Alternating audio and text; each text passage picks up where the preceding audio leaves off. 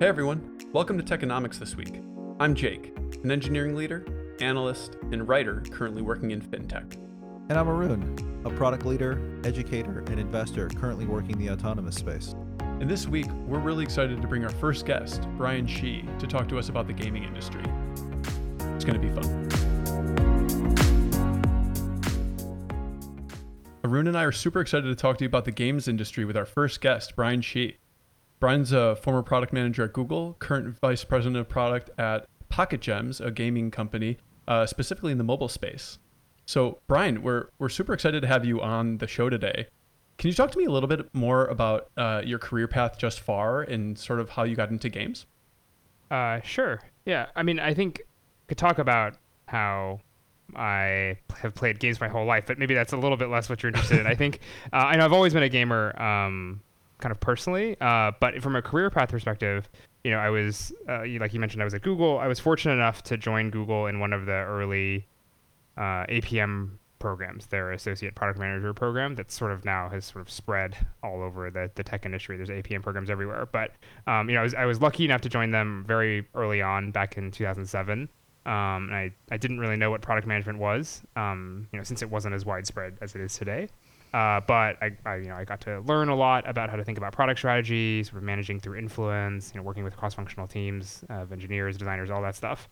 And then I was there for about 4 years. I had the, pleasure / sad fact that I was the last PM on Google Reader, which a lot of people are very sad when they hear about. I was the last PM on that product before it was killed. But I was there for 4 years. I loved it. I enjoyed what I worked on. And ultimately I left because I really wanted to work on things that I was really excited about. I worked on Google Reader while I was at Google because that was a thing that I really cared about and loved. But ultimately, Google killed it because it wasn't important to like the core mission of the company, which I totally get. But there was just sort of like this like lack of alignment in terms of what I was interested in and what the company was interested in. And so I started looking around for something new. And like I said, I've always been a gamer. And so sort of, finding a place in games was not something I thought I would ever do, but has a natural fit in terms of, my interests. And so yeah. Brian, just one thing for people who don't know, what was Google Reader? Google Reader was an RSS reader. So it was a way for you to subscribe to blogs, basically. And you could subscribe to all these feeds of all these different blogs, and then they would all show up in one place for you in like a really nice, easy to use, very fast, efficient way to consume a lot of content. It was kind of like Twitter before Twitter, and it was specifically for blogs. I think at its height it was around, I think it was like maybe 3 million 7-day active users or something. So big within the tech industry. A lot of tech people use it, but never Google scale worldwide. And so ultimately they decided to kill it. And did you work on anything else? I want to say that at one point you worked on Google Finance, but I may be thinking of someone else. I worked on Google Finance also, yeah, after Google Reader. And I see. It's sort of similar story. I also really liked Google Finance. I'm personally interested in finance as like a, non-professional passion, but sort of similar story where that product was something that ultimately was not core to what Google wanted to focus on. And so I think they've continued to run it, but they have not really been developing it much since then. Let's face it, all you need is the Wall Street Bets subreddit. You don't need these right. tools that tell you about things like prices and earnings ratios and all of that. It's antiquated. So Brian, can you talk to me a little bit more about Pocket Gems and what they do, and just sort of what type of company in the games industry Pocket Gems is? Yeah.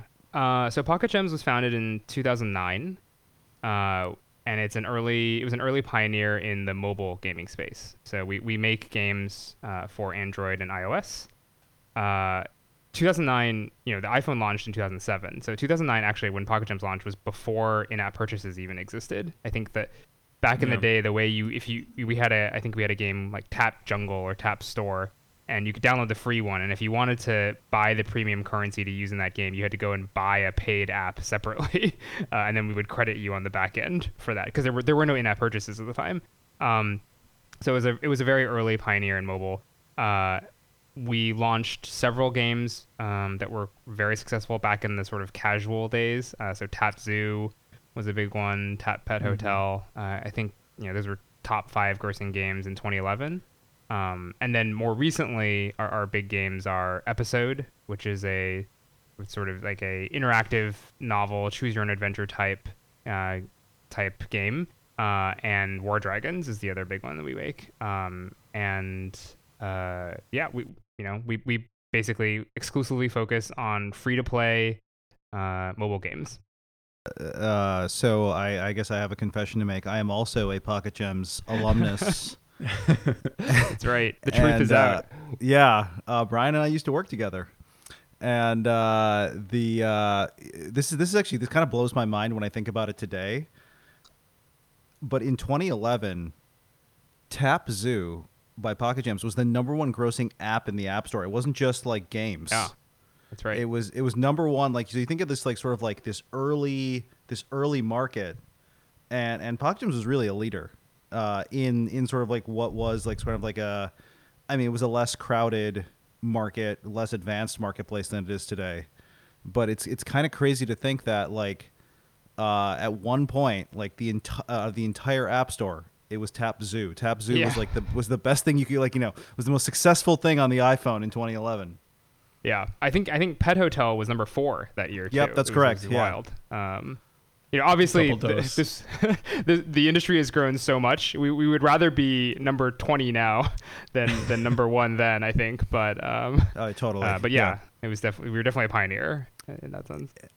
And then the next big hit, Paradise Cove, and I don't even know where that charted, but it was another big hit. Yeah, that's right. Yeah. So you touched on it a little bit, but I mean, the difference between early stage versus now at Pocket Gems, maybe in terms of game development philosophy on mobile games and how that shifted with the industry, I would love to hear about that. Because, I mean, to your point, right, like Tap Zoo and all the early games, the competition was a little bit less, and now competition is obviously really fierce, and there's game studios all over the world.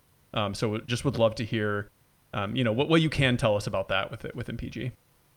Yeah, I think the trajectory of the kinds of games we made basically mirror the industry, like you said, at large, right? We have been forced to evolve and adapt with the changes in the industry, and since we have been involved in the mobile game industry since the very beginning, the story of Pocket Gems is basically a reflection, I think, of the story of gaming more broadly, mobile gaming more broadly. So I think the first games that were big on mobile were basically these very casual simulation games that were similar to kind of Farmville, or a lot of the big Facebook social games, which, right, remember those came out like kind of just right before mobile started taking off. So a lot of the games early were that kind of game. And those games are fairly easy to make. They're all 2D. You don't need big teams to make them. They're in some ways glorified spreadsheets because you pay some number of coins, you plant these crops, then you collect those crops and sell them for these number of coins, and then you buy these more expensive crops. And so you don't need a lot of experience designing what some people would call core games, like games on PlayStation or Xbox. You don't need a lot of experience making combat feel good or making an RPG system. We would actually just hire a lot of really smart analytical people, a lot of ex-consultants who wanted to get into product, and that was great, and it worked really well. And I think that there wasn't a lot of competition at the time, right? Like what actually mattered the most was getting a game out there and getting users into the game and seeing how they reacted to it, and then iterating from there. Those games, I think we would look back and say were relatively low quality, but they were appropriate, I think, for the market at the time. But over time, obviously, as more and more people started playing games, and as more and more companies started making games, that bar has gone up over time. And I think actually the casual space has been fragmented into a lot of different areas. I think some of the casual space has been eaten by games like Episode. Episode, is a game that Pocket Gems makes. It's primarily marketed at younger women. It does really, really well. It's very, very popular. It has like over, I think, 125 million downloads total at this point, if not more. And many of the people who liked casual games graduated to that. There have been a lot of sort of celebrity themed games. There was a really big Kim Kardashian game. So a lot of people who play casual games sort of graduated to that. There have been social casino games have been a very big, like basically slots games has been another big category that's sort of eaten some of that casual space. There are still casual games today, but it's much more fragmented, I think, than it used to be. And then I think on the other side, what a lot of people call mid-core, or basically, games that might appeal a little bit more to people who play traditional PC or console games. So those games typically have, are a little more complex, like have more combat systems, direct player conflict, PvP, things like that. That has also seen a huge rise. And so the gaming industry now, I think, is basically kind of split between those two halves. And Pocket Gems is a reflection of that. So we have this Episode studio which focuses on that market, but then there's also a half of the company that is focused on trying to build games that are more mid-core. I think that is basically how the company has evolved. And I think with that, we've seen the costs go up, as you might expect. Like the development times are longer. The number of people it takes to make a game has gone up. Because consumers expect higher quality, right? There's so much more choice now out there. You have to make something that looks really good and is really fun.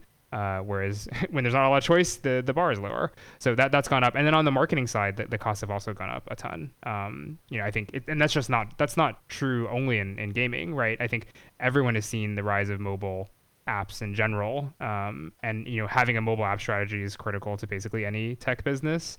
And so there's just many, many more dollars competing for mobile advertising spend to try and get people into their products. And so within gaming, the costs have gone up, but then also just across the board. So that just raises the stakes even more, right? Yeah, I totally does. I have a pointed question.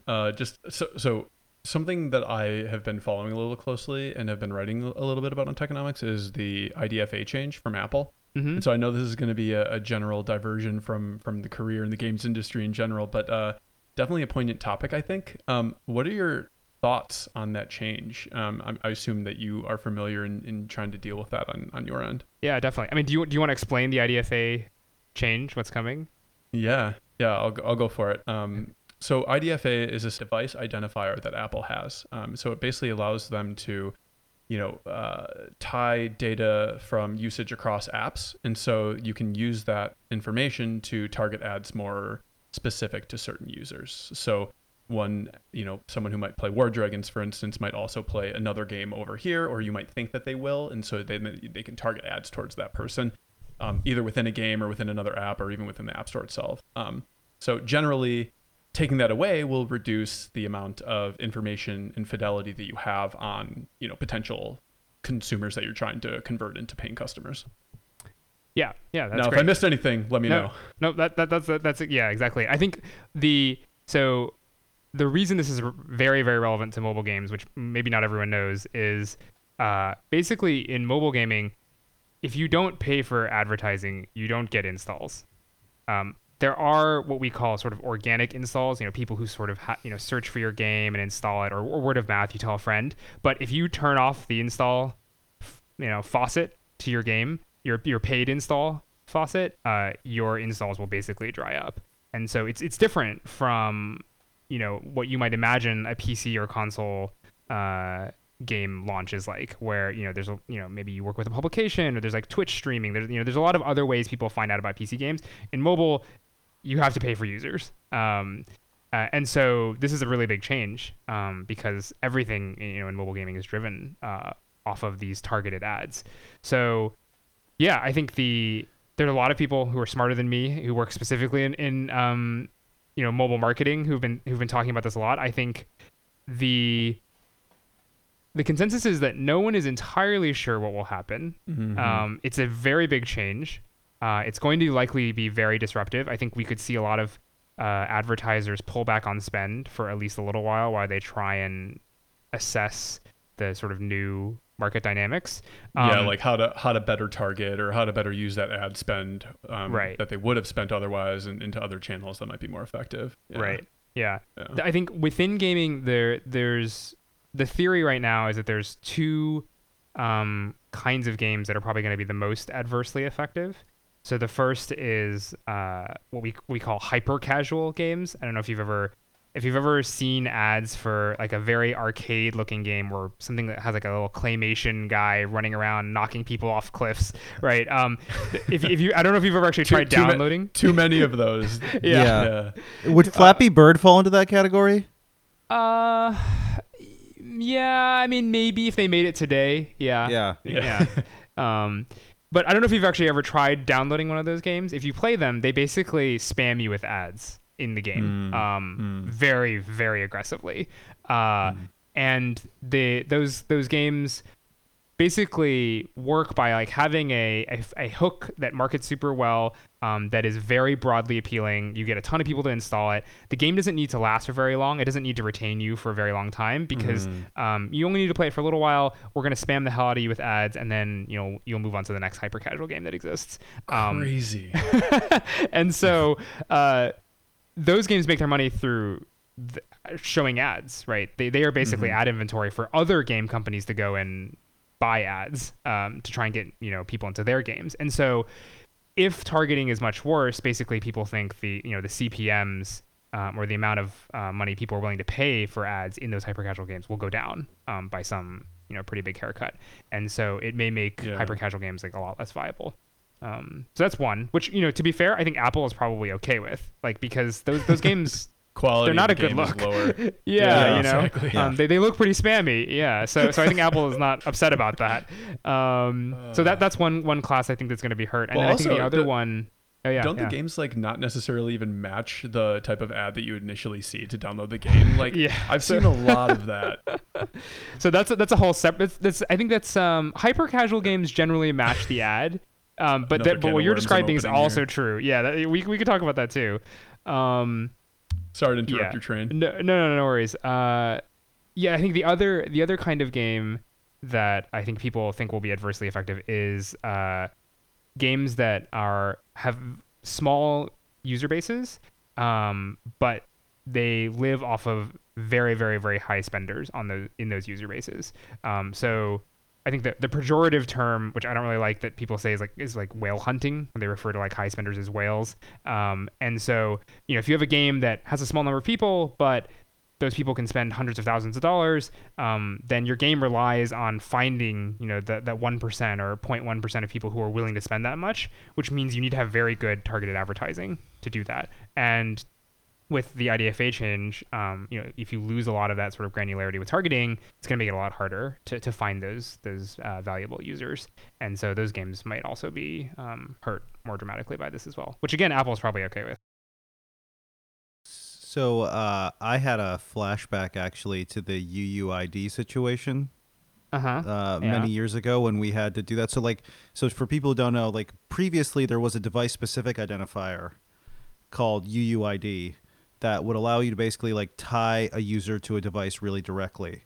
Now, Brian, like maybe you can walk me through this a little bit. But the first change was there was a IDFA was supposed to be a change that would not let you tie a user directly to their device. So you didn't use the hardware identifier anymore. Right. Yeah. So the IDFA stands for like identity or identifier for advertising. Right. And you could the key difference between that and the UDID was the UDID was fixed. I think it might be UID on Android. I think maybe is the difference, but they're the same thing. But IDFA you could reset or turn off as a way to like protect your privacy. But the UDID you couldn't. It was sort of like baked into the device. And then the new IDFA changed. So it's no longer baked into the device. Now the next evolution of this is what exactly?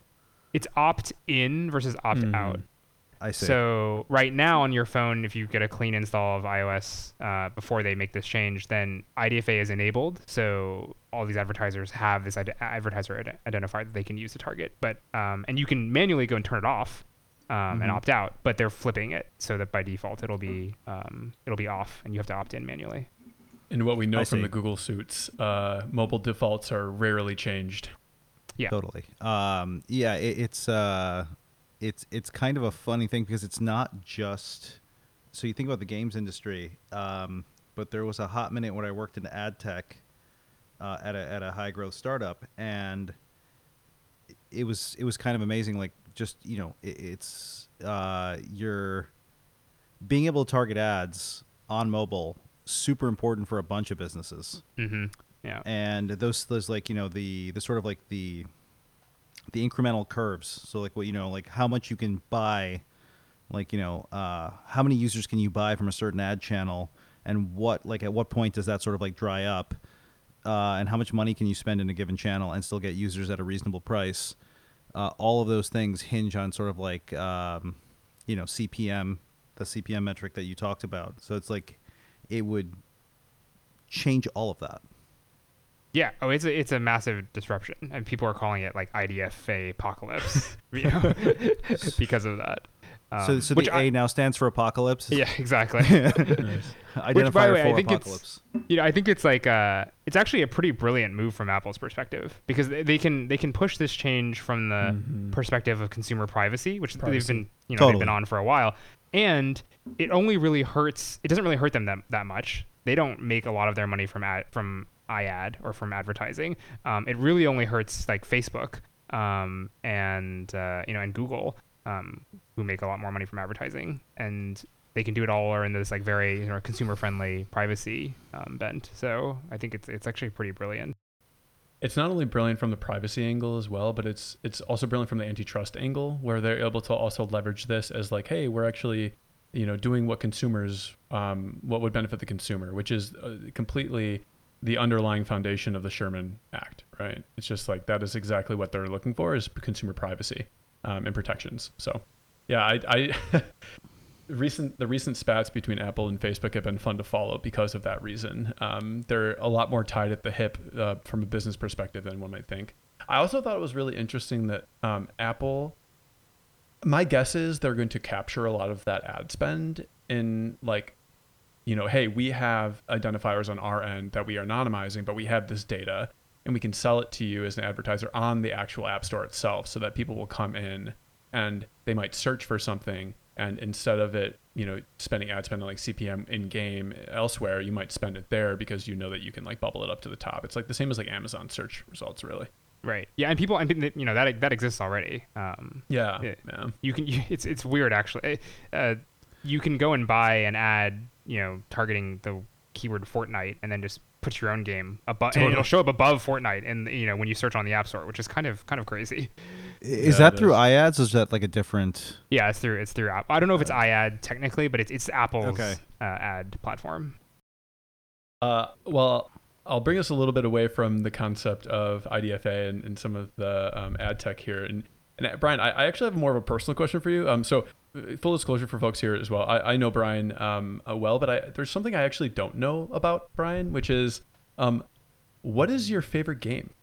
Oh, you can't really ask. It's like asking who your favorite child is. I can tell you some of my favorite games. Maybe the games that have had the biggest impact on me. Yeah, and they don't have to be necessarily video games specifically, right? They can take other forms. Yeah, no, I mean they are video games. Don't worry. No, I think the games that have had the biggest impact on me they're pretty much all PC games, because I grew up playing a lot of PC games. So the original StarCraft and StarCraft Brood War is one. Yeah. For those of you who don't know, Brood War is the extension on top of StarCraft. Very good extension. I played a lot of Quake 3 growing up also. I like shooters in general. Game. Yep. Quake 3, and I've more recently I played a lot of Overwatch also. I love Overwatch. Team Fortress 2 was one of my favorites as well. It's kind of that sort of lineage of FPS. I played a lot of first-person shooter for folks who thanks. Don't know. No worries. I played a lot of Dota, or Defense of the Ancients, which was a Warcraft 3 mod. that ultimately turned into League of Legends, which I also played a lot of. So I've played a lot of that genre as well. But I mostly play games socially with friends. I don't play a lot of big single player, console games. Like I'm actually still haven't played like Red Dead Redemption or Red Dead Redemption 2 or things like that. Because I mostly play socially. Does Diablo 3 fall into any of that? Because I remember when it came out, you were excited. I didn't stick with Diablo 3 very much, which I think Okay. this is a common story. A lot of people played Diablo 3 when it came out, didn't really stick. I heard the expansion made it a lot better, but I never really went back to play a lot of it. I did play a lot of Diablo 2. I was very into Diablo 2. I never really know if it's because the game was amazing or if it's because there's like a time in your life. I was a teenager and I had nothing else to do, and I wonder if it would actually be as fun as I remember it being. It is funny that you say that, because I've had that feeling before too. Like there are things that like there was like a time in my life where I had more time or whatever, and I could get really into something, and like if I go back to it now, just doesn't have the same magic. It had to be Yeah. like the right mix of like boredom, lack of other options, and whatever that sort of like triggers that passion or like sort Yeah, of like yeah. gets it there, and then sometimes you just can't go back to it for whatever reason. Um, but Jake, you got super excited with StarCraft. Were you a StarCraft guy? Oh yeah, for sure. We were actually playing. I remember us connecting over the dial-up connection and playing LAN across Yep. like a few houses down, and my mom getting so angry with me because the phone lines were all tangled up in the internet That's connection. so We didn't funny. have two lines. We we weren't financially viable to have two lines, which some of my friends were lucky for them. But yeah, I loved it. Every mod that came on top of it. I was a big Roller Coaster Tycoon fan Oh, actually, which yeah, is yeah. Okay. I don't know if that like says something about my personality, but just like building that business was really fun. um, and yeah, I don't know. I think on top of that, I'm a big FPS fan as well, so first person shooter. So I'm definitely more console though. I mean, Halo. The Halo series for me Mm-hmm. has always Oh, yeah. been a fun one and so social, right? To your Yep. point, Brian.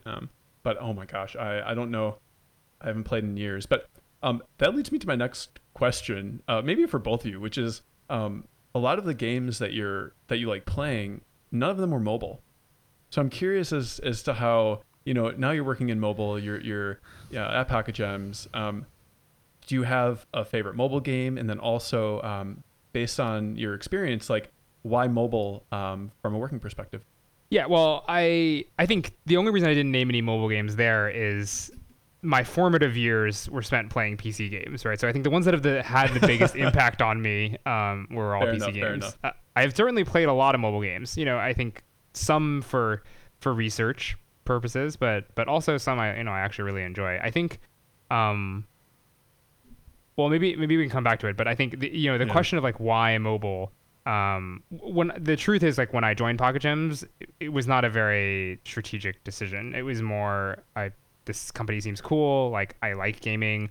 I think mobile games has a nice property, at least Pocket Gems, did when I joined, of being sort of in between games and tech, right? It's a Sequoia-backed company. It's in San Francisco. It feels like a tech company in a lot of ways. If I wanted to join, EA or another sort of, more old school traditional AAA game studio, I would have had to, sort of work my way up from the ground and like maybe start in QA or maybe start in some other function. Like they didn't have product management for one, back then. They do now. So it was just a much easier transition, into a mobile game company. And I was lucky. I think in retrospect it's been great because I think mobile is, obviously it's a huge segment. I think it maybe is the biggest now actually within gaming and is only going to keep growing. And so looking back, it was a smart decision, but I definitely I definitely did not plan it Yeah. out. Yeah, everyone's got a phone in their pocket now, so Yeah. they have access to any game at any time, really, which is pretty incredible when you think about it. Like, remember having to go to the store to, I mean, even the new Xbox and PlayStation that have come out, like, they have a version that literally does not have a CD-ROM drive, right? Yeah. And so that in itself says something about just how the internet is really changing the games industry. I think, at least from like a consumer and actually like logistics perspective. So I guess Brian, so we talked about like formative games. What are you playing like right now? Are you right playing now? anything right now? Yeah, I don't know. No, certainly. Lately I've been playing a lot of Teamfight Tactics, which is wow, it's actually kind of a wild lineage for that game. Teamfight Tactics is based on something called Dota Auto Chess, which was a mod of Dota 2, which goes back to the whole League of Legends and Dota mod of Warcraft 3. So there's this sort of ever evolving mod scene. But TFT, or Teamfight Tactics, or people call it TFT, is made by Riot, the people who make League of Legends. So it's a pretty big mod of that game. I'm playing that with friends. I've been playing Path of Exile, which is another free to play PC game. It's kind of like Diablo, except if an engineer got their hands on it and wanted to make it as complex as possible. Hey, watch it. I actually haven't been playing as many mobile games lately because I don't commute right now. That was where actually I did most of my mobile game playing. So without the commute, I've actually cut back a lot. That's an interesting sort of, I guess, observation. How has like gaming for people, like, based from your sort of like vantage point of being sort of a VP at a gaming company, like how has the pandemic sort of changed things? And are you guys thinking about things any differently, or is this sort of like the exact way we were thinking about the world previously we're made for this moment sort of thing?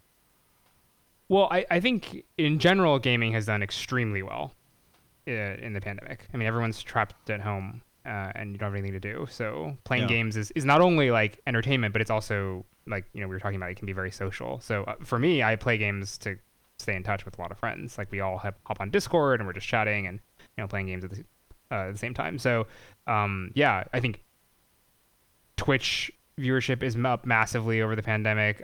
Discord use is up massively. Just playing in general is up. So yeah, it's a good time to be both a gamer and a games maker. I think, I don't know that the pandemic itself has necessarily changed how we think about making games. I think the trends that are happening in gaming probably would have happened even without the pandemic. I think maybe they were accelerated. I think in a lot of ways the pandemic has accelerated a lot of trends that were already in place. Like one example would be, Jake, you asked, I noticed, you mentioned that none of the games I mentioned were mobile. I think the like idea of there being like mobile games versus PC games and console games is blurring and will continue to blur over the next several years. There are games like Call of Duty on mobile that make hundreds of millions of dollars, and PUBG on mobile, which I think PUBG on mobile has made $3 billion lifetime already. And they're not cross-platform playable with the PC versions or console versions of those games, but there's still a representation of that IP that exists on mobile. And so I think you're going to see more that brand. Yeah, exactly. Right. Like, if you're a big brand, you want people to be able to engage with your brand everywhere they go, whenever they can. So I think you're going to see more like that. There are also a lot more, very large, successful, truly cross-platform games too, right? Like Fortnite, well, until Apple removed it, was fully cross-platform playable between iOS and PC and Switch and, console. So I think you'll see more like that. There's actually a game called Genshin Impact. I don't know if either of you have seen that. That I think a lot of people outside of the game industry probably haven't heard too much of. It's a game made by a Chinese company, MiHoYo. They had one game before that did pretty well. I think it made around $500 million revenue. But this game came out, I think, fall of 2020, and is cross-platform between PlayStation, PC, and on mobile. And I think it made $400 million in its first 2 months. And is it really a mobile game? Is it a console game? It's actually hard to say. But I think a lot of people who saw it, I think, just sort of initially dismissed it as like a mobile game. But it's like fully cross-platform playable on all of those, and has done super, super well. And I think we're going to see more like that as well, going to the future. So So I Yeah. have kind of like a, I guess like a rider onto that because you bring up a really interesting point, especially with Fortnite. Do you think that there's a case where you may not push the console to its max? Like sort of like you have more powerful hardware on PC and consoles, where Hmm. maybe you don't push them to like the very brink because you can kind of like deliver a consistent experience across, console, PC, mobile. Um, you know, Like you so trade off performance and like graphics and like for just yeah for immersion for console games for something a little bit more playable across. yeah. So you're trading you're trading kind of like I guess graphical intensity Right. and whatever else for sort of like cross platform, and you're doing that strategically, right? You're just not like fluking into it. Well, I would say two things about that. One is, that already happens even just within consoles or PCs, right? Like people have different quality PCs, and so all Mm-hmm. games let you modify sort of the graphical settings, and even on mobile, there's I don't know how many different Android devices, and people are playing on their iPhone 6s, right, versus an iPhone 10. So we already have to moderate that, but I think what that means is the kind of art style that you choose matters a Mm-hmm. lot, right? So I think if you look at a game like Fortnite and Genshin Impact as well, which is a very sort of cell shaded anime style looking game, they both scale really well to lower resolution assets or like lower quality assets. If you were to make a super realistic game, like I don't know, like a Call of Duty, like very very realistic version looking, very very very realistic looking version game on PC. That's harder to scale those textures in a way that makes it look good when you downscale them on mobile. So I think Fortnite, Minecraft is another good example, right? Like Minecraft, it's like blocky already, so you're not really losing anything. So I think yeah, you can make smart decisions about the kind of art style you choose to make that easier. Interesting. I never, well, I shouldn't say I never thought about it, but I haven't thought about it in a long time. Like sort of like the art style of a game and like how that sort of like affects performance. Hmm. Yeah. That's super super interesting to think about again. Yeah, I just have a question on that, which is the platform technology that's used to build all of this. I mean, I know that there's, a couple of different players in the space, but I would love to hear maybe just how, in your mind, that is evolving to support this exact use case. Yeah, I mean the most obvious thing that has happened is the rise of Unity and Unreal as well, right? When we started Pocket Gems in 2009, Unreal existed, but was certainly not a mobile engine, and Unity didn't exist at all. So, even when we went to go build War Dragons, which I don't remember exactly when we started, but Unity existed at the time, but it was still very early. And the licensing deals were different then. Their mobile quality was not as good as it is now. They were more focused, I think, on console and PC. And so, when we built War Dragons, we sort of used an open source engine to build off of. When we built off of Cocos 3D, and so but Mm. that's all changed now. So I think the vast majority of companies, I think, use Unity or Unreal, especially for mobile development, because it just makes things so much easier to ship to all these different platforms. Um, Which also, so like in yeah. general, is going to explode just the number of mobile. I mean, we talked earlier about the number of mobile games and the competition heating up. It's like it's not only getting like the technology is just getting better and easier for people to actually make the games that they want to make. Totally, and it's also this is one part that sort of stretches into my current career because all these autonomous vehicle simulation stacks, they're all built on Unity Mm-hmm. or Unreal, and so Yep. like you can't escape it. No. like Yeah. I think The Mandalorian was basically almost entirely filmed in a single studio on a green screen with Unreal powering the backgrounds, I think. And I think a lot of the Lion King used Unity, like the most recent Lion King. So yeah, they're both going after film as well. crazy. That's wild. I always wonder, like, I mean, Unity came on the public scene just recently. I think within the last year, um, and I don't think people give it enough credit for the different industries it's actually moving into. Where like it just is making things so much easier to build upon. Where it's almost becoming this like just I mean, I've seen the UI in my kitchen as someone else is working on it. My wife works on Unity sometimes, and you both know her pretty well too. But that was wild to see, just drag and drop UI, like changing parameters, like working with camera angles, just the amount of control you have in that, where it just is more intuitive than I think I've ever seen, is just incredible. And like when you're working with camera angles in a video game, why not work for camera angles in a studio? So Yeah.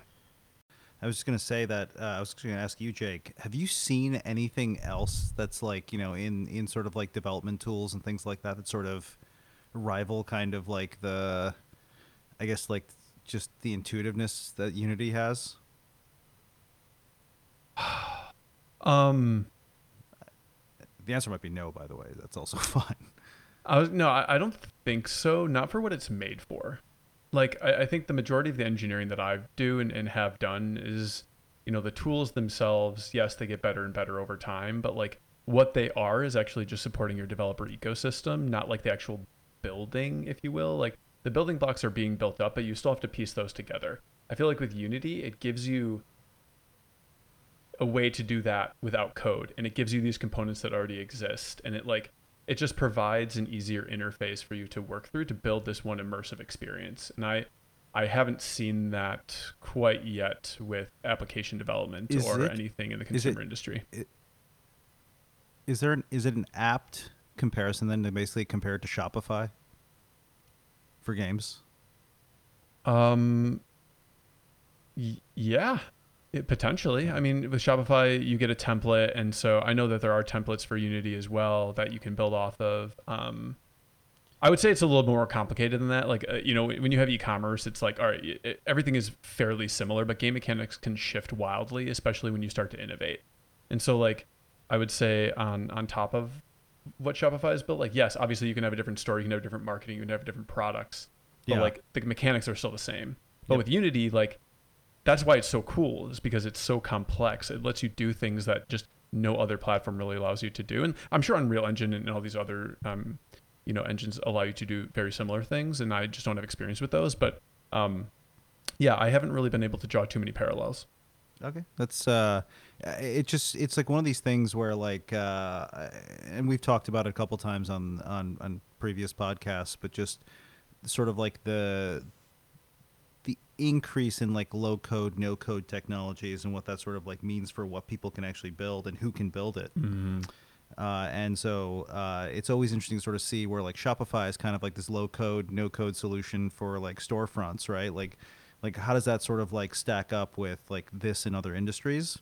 And it's been something that I've been thinking about a lot, just due to like investments I've made and other things. So it's interesting to hear your take. Maybe the better parallel is like WordPress or something like that, where like WordPress allows you to have all these different plugins. It allows you to like build a website that can be completely different from someone else's just based on the number of like scripts you're writing custom, the number of integrations you have with like an email partner if you want to have a sign up form, or like a shopping cart from Shopify or whatever that is. Like that to me feels a little bit more on the same vein. But I think games in what Unity provides is like it's one experience that's like this one game ecosystem, and I think that's hard to replicate across something like WordPress, for instance. Yeah, often when I talk to people about why games are hard is, I say, games have all the same software development problems of any large scale software project. So like anything you're building that is a lot of engineers and requirements, like scaling real time. Yeah, that's just hard, right?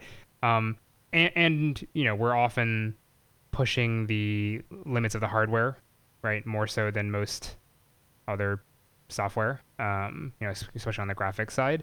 So it has all of those challenges, but then also you're throwing in the creative elements of art and game design, which are both, they're both big enough disciplines to be like massive fields of study for one person to study for their lifetime, right? And then you like mash all those together, and you can see why it's like very difficult to like make a successful game, and like make a studio that is capable of making repeated successful games.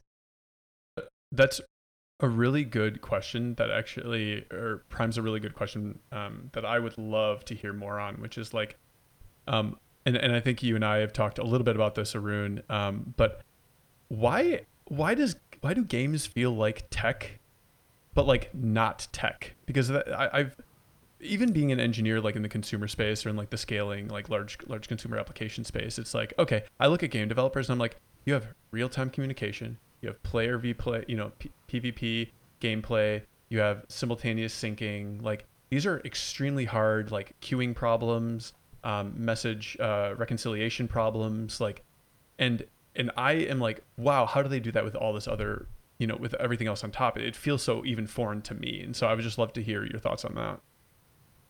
Yeah, I mean, actually, Aruna, I'm curious, as somebody who's worked both in more hard tech and some in games, what you would say to that? It's a really good question. I think some of it is the fact that I think games, like, to work in it, like, you kind of have to have a passion for it. And games is sort of like it's a technology that almost everyone who is this is going to sound circular, but everyone who's interested in technology, I feel like at some point comes across video games. And so you get a bunch of people who are exposed to it. It's like, in some ways it's like seeing a movie, like it's magical. So it kind of ends up being sort of like this thing that's like highly passion driven. And I think that's part of it.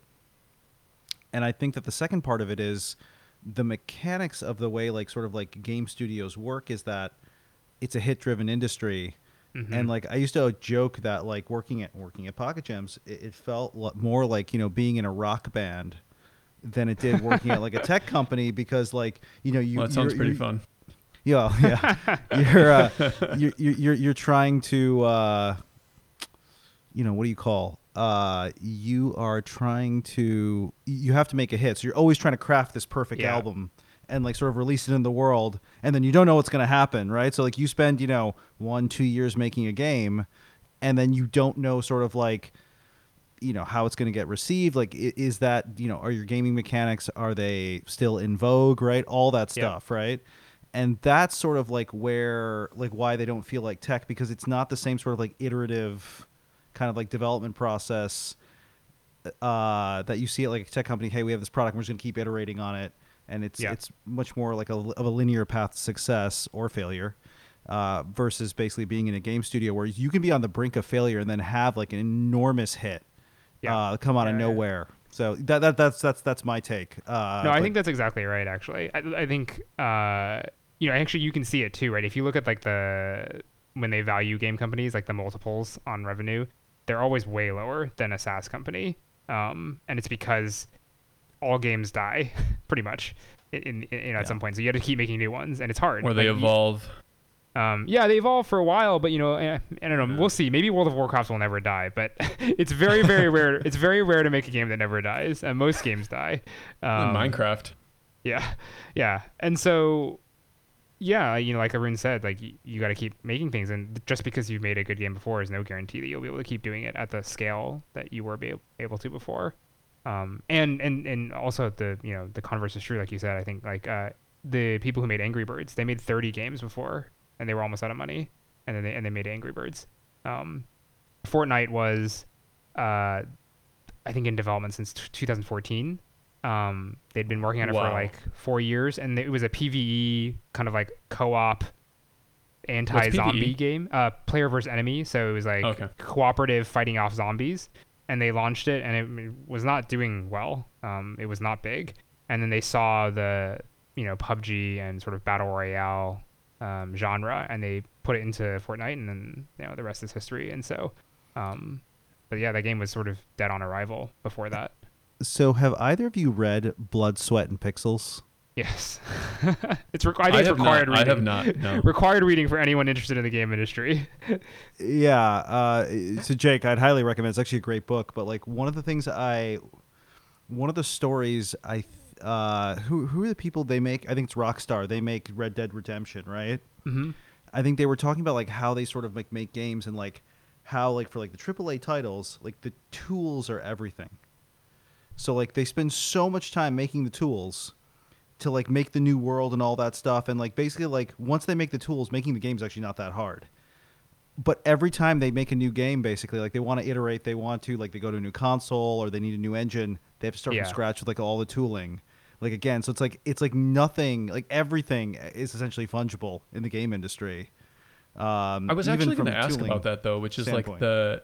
the sorry to interrupt, Arun. No, no, go ahead. Like I assume that we're building on, I mean, Unreal Engine, Unity, like they provide a little bit more of a stable core potentially, or like a stable foundation, because like hopefully you're just leveraging a lot of the same gaming. I mean, I can't imagine making some of the same backend systems over and over. And Yeah, over definitely, again. definitely. Yeah, we absolutely reuse. You'd be crazy not to. Yeah, so we Okay. reuse a lot of the same systems, for sure. I think what Arun's talking about is also true. It's it's not the entire game, but it's kind of like Pixar. Whenever they make a new movie, there's a lot of like R&D and development that goes into the production process in terms of making the tools to make the visual look of this new movie, right? And it's usually pushing the boundary in some way. They're also still leveraging all their existing tech, in terms of their whatever render farms or animation tech, whatever they have. So they're building off of old things, but they are also building a lot of new tooling on top of it each time. I think Naughty Dog, or Rockstar, the people who make those sort of single player, big AAA experiences, they are almost like making movies, and so it's it doesn't surprise me that like it's very similar, in terms of how they go about the production process. It's a little bit different, I think, for people making free to play games, because with free to play games, this is another key difference, right? Is the game costs $0 to download, and so and it's run as a games as a service. So whereas with a single player game, we're charging you $60 and you buy the box. So all that in some sense they have to do is like get you enticed enough to want to buy the box one time, and they've made their money from you. Obviously, if they make a crappy product, then they'll lose customer trust over time. But they make all that money up front. Whereas we have to go on the free to play side, we have to go pay for advertising up front. So we have to go spend money to acquire a user, and then that user pays $0 initially to us. And it's only over the lifetime of them playing the game that hopefully they'll spend some money, and we'll make back our money, and and then some on top of it. So it's a very different model, and it leads to a different sort of development philosophy. Like we really want to get something out there quickly so that we can iterate on it, as opposed to like wait a very long time for a grand reveal and ship something. So this is an interesting thing, because that you drew like a very very hard line between sort of like the $60 package game and sort of like what like a mobile game is. But increasingly I've sort of at least noticed casually that line seems to get getting blurred. Like you have sort of like the console games that have like sort of like the in-app now and things like that. And do you think that that's like a direct result of sort of like just mobile and like sort of like the mechanic, like people getting like sort of used to those mechanics, and now like you think you can actually like execute them on a console? Yeah, I think it's both the increasing acceptance of free to play mechanics, microtransactions, right? Like, it's a combination of that plus increased ability to and expertise in running games as a service, right? It's a very different skill set to run live operations on a game, and run it as a games as a service as then to produce a single game and then ship it, right? And so I think the AAA industry has learned a lot and experimented and is now doing that much more. So I think it's both of those things. I would say even though a $60 game now also has microtransactions, I would still say that there's a pretty big difference between a game that charges $60 up front and a free to play game. That the barrier to entry is still very very high.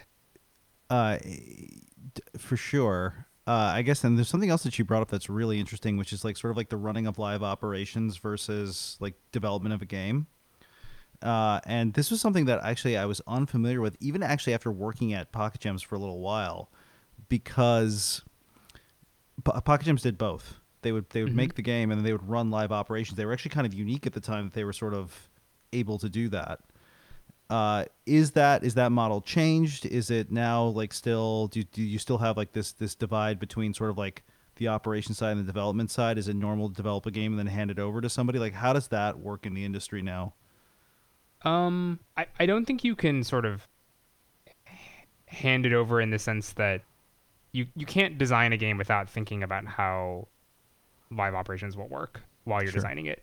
Free to play, I don't think people think this anymore, but for early on, people sort of thought, you just make a fun game and then make it free to play. And that's not how it works at all. The free to play model is like intertwined with the economy and the progression of within the game and how you unlock things. And so you have to think about that as you're designing the game. And so it's a similar thing with live operations, right? Like you can't just hope that you're going to have something fun to run live operations on. So it's not necessarily thrown over the wall in that sense. I think people designing games definitely have to think about live operations. But it's also true that, some people excel much more in sort of taking things 0 to 1 versus 1 to 100, right? I think there is a certain skill set around live operations, which is different from building a new game from scratch. And so I think you see some people specialize a little bit more in one area or another. Awesome. Well, Brian, it's been amazing to have you on the podcast. I don't think we could have had anyone better to dive into the games industry with. So just really appreciate you deep diving into some of the really nuanced pieces. To end today, Arun and I do something each podcast, and we do a hot take at the end. And so what that means is we're looking for an unbridled, authentic, quick response to a topic that we're going to bring up.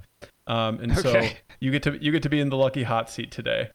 And so the hot take question for you is, do you think the consumer behaviors for the mobile gaming industry from COVID, the change that has happened there, will those continue to be maintained after COVID is complete? I think people are going to go outside again and travel. I think people will have strictly less time that they are stuck indoors. So I think that we will probably see a little bit of a decline, but I don't think it's going to be a crash in any way. I think people more than ever are realizing the value of games, and probably a lot of new people are discovering the ability to stay in touch socially with friends, whether they're nearby or further away, via games too. I don't think that's going to go away. We talk in games about how people quit games but they don't quit friends, and so I think if during quarantine you've discovered that you can play games and stay in touch with people, that's probably not going to change. I think actually probably a lot of people have started having Zoom calls with their parents more in quarantine this year, and I would be surprised if that just suddenly completely disappears after we can travel again.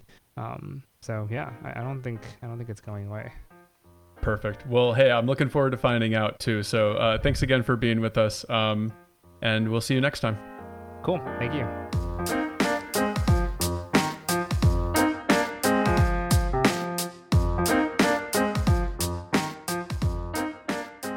Hey everyone. Arun and I are extremely grateful to have you as a Technomics listener. As a reminder, the views expressed in the content of this podcast or anything linked in the newsletter, website, posts, or posted in social media or other platforms are that of our own and are not the views of any person, company, entity, or even any related affiliates. The content is not directed to any investors or even potential investors. It does not constitute an offer to sell or is a solicitation of any offer to buy any securities. It may not be used or relied upon in evaluating the merits of any investment. Thank you.